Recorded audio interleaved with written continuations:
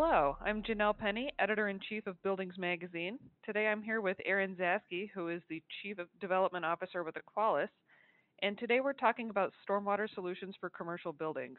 Aaron, thanks for joining me. Thanks for having me. It's great to be a part of this. So let's start with the basics. Why is it so important to manage your stormwater output carefully, and what happens if you don't?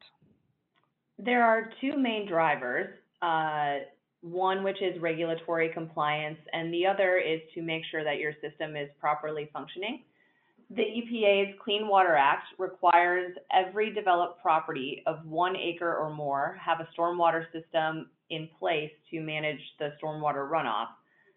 The property owners and managers are legally responsible for ensuring that the property's stormwater system is properly maintained and functions as designed. If the owners do not maintain the assets, you're at risk for receiving a notice of violation, or commonly referred to as NOV, from the local municipality, which often comes with a fine if not handled timely and properly. You're also at risk for a flooded parking lot, a sinkhole, safety concerns if a fence goes down around a pond or a vault, and also buildup of trash and debris within the catch basins or systems, which impairs the functionality and also isn't the most aesthetically pleasing for your patrons.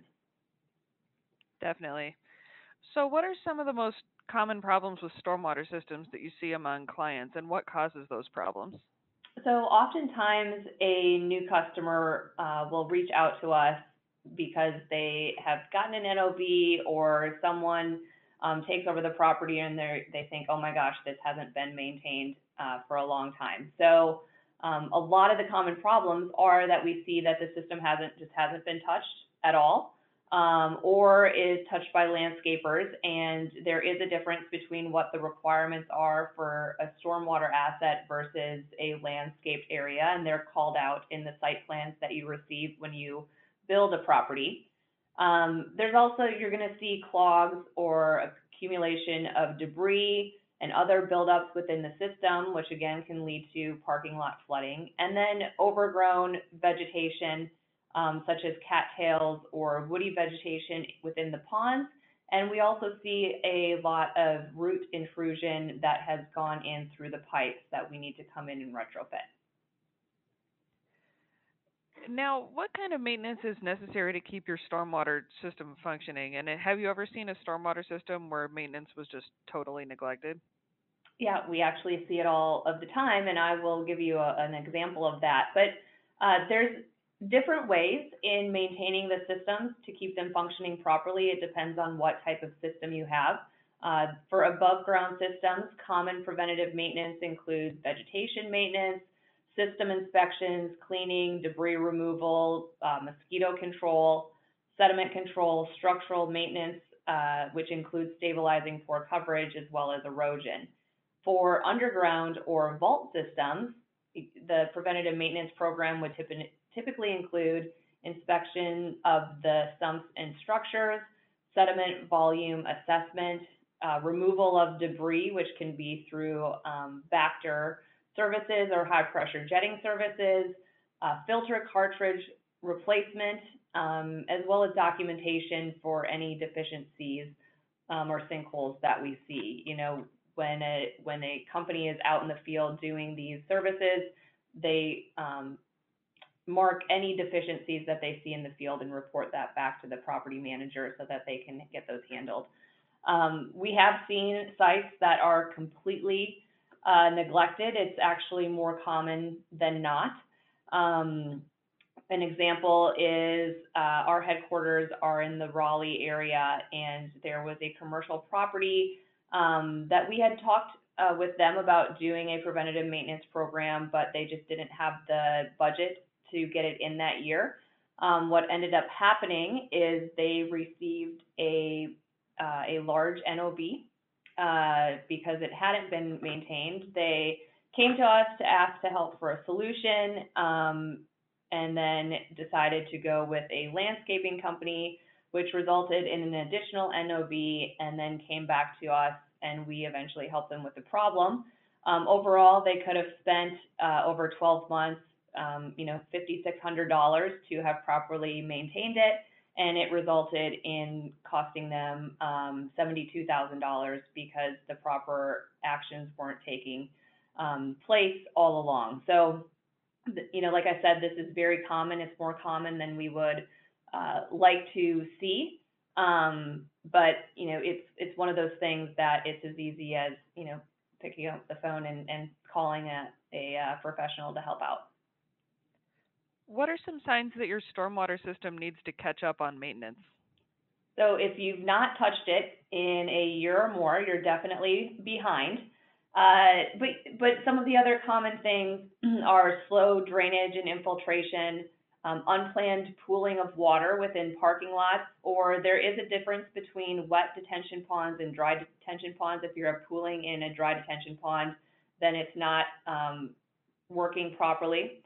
Unexpected vegetation growth, heavy presence of mosquitoes, missing or damaged structures, visible trash or debris piled within the assets, as well as cracks or breaks within the structures. If regulatory bodies get involved and get out there and see that prior to it being handled, a notice of violation is likely to take place, or communications from mosquito control are a very serious sign that your system is in need of maintenance. Now, what happens if you receive one of those notices of violation or a letter of noncompliance? How serious is that? So those are very serious and can't be ignored. It's proper and immediate response is critically important, because if corrections are not completed, so it's not just that you've started working on the issue, they have to be completed by the date specified within the notice. You can be subject to daily fines, which we've seen very recently. So in the experience of Equalis, most regulatory bodies do not issue NOVs frivolously. If the stormwater management system violations are serious enough to warrant an NOV, professional and immediate response is required. Speaking of the response, what should you do if you receive one of those letters or notices? What's like the first step? Yep. So, act thoughtfully but quickly, including reaching out to a stormwater professional or professional company to assist you. Oftentimes, those companies can act as the liaison between you and the municipality, because they're dealing with those regulators all the time and have great relationships there. Make sure that you're reading the notice entirely, and if you are working with a professional, make sure that that is handed over to them so that they can understand it. Respond to the NOV and regulatory body in writing. Explain how you plan to clean up the damage within a specific timeline, any interim steps you've taken, and how you plan to prevent future violations via permanent corrective measures. Like I said, if you're using a stormwater professional, they will handle all of this for you. They know the steps that need to be taken. Additionally, after contacting the regulatory body, confirm that they agree with the corrective actions that you're taking in response. The last thing you want to do is put together a plan and not have the regulatory body sign off on it, and then you go out and you think you've corrected something, only for them to come back and say that's not what we had anticipated, and that's not going to work for us.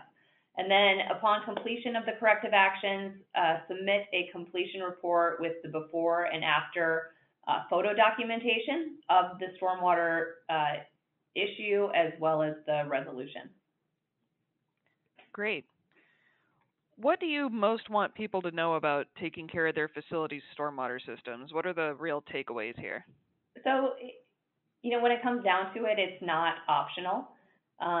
This is regulated by the EPA, and you have, as a property owner, there is environmental stewardship that you need to consider when you are developing properties. In the past few months, we have seen a significant uptick in regulatory activity and the number of NOVs that are being issued. If you or your company have a reactive program versus a proactive program, you can likely expect to receive an NOV in the near future, or at least, be having a conversation with a regulator. Spend the money now, in my opinion, or you're going to spend it later. Failure to allocate budget to stormwater management, doesn't mean you have to put dollars there.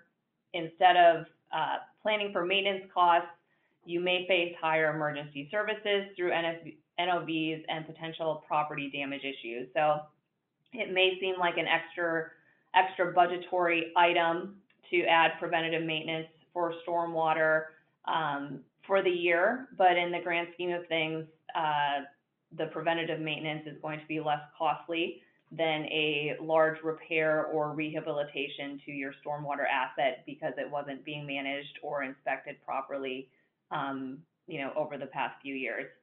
And then, like I said, we all have that environmental stewardship to provide and protect healthy watersheds. And then, at Equalis, we do our part to protect our most precious natural resource, which is water. I mean, we're all dependent on it. Stormwater is, running into freshwater systems for the most part, and anything that we can do really helps that. Stormwater in general, when you think about, the runoff that comes off of parking lots and things like that, there are a significant number of pollutants in that. And so the management of the stormwater assets really helps to negate some of those larger impacts that can occur. Great. Erin, thank you so much for joining me today. Yeah, I really appreciate the opportunity. And thanks to all of you for listening. We'll see you next time.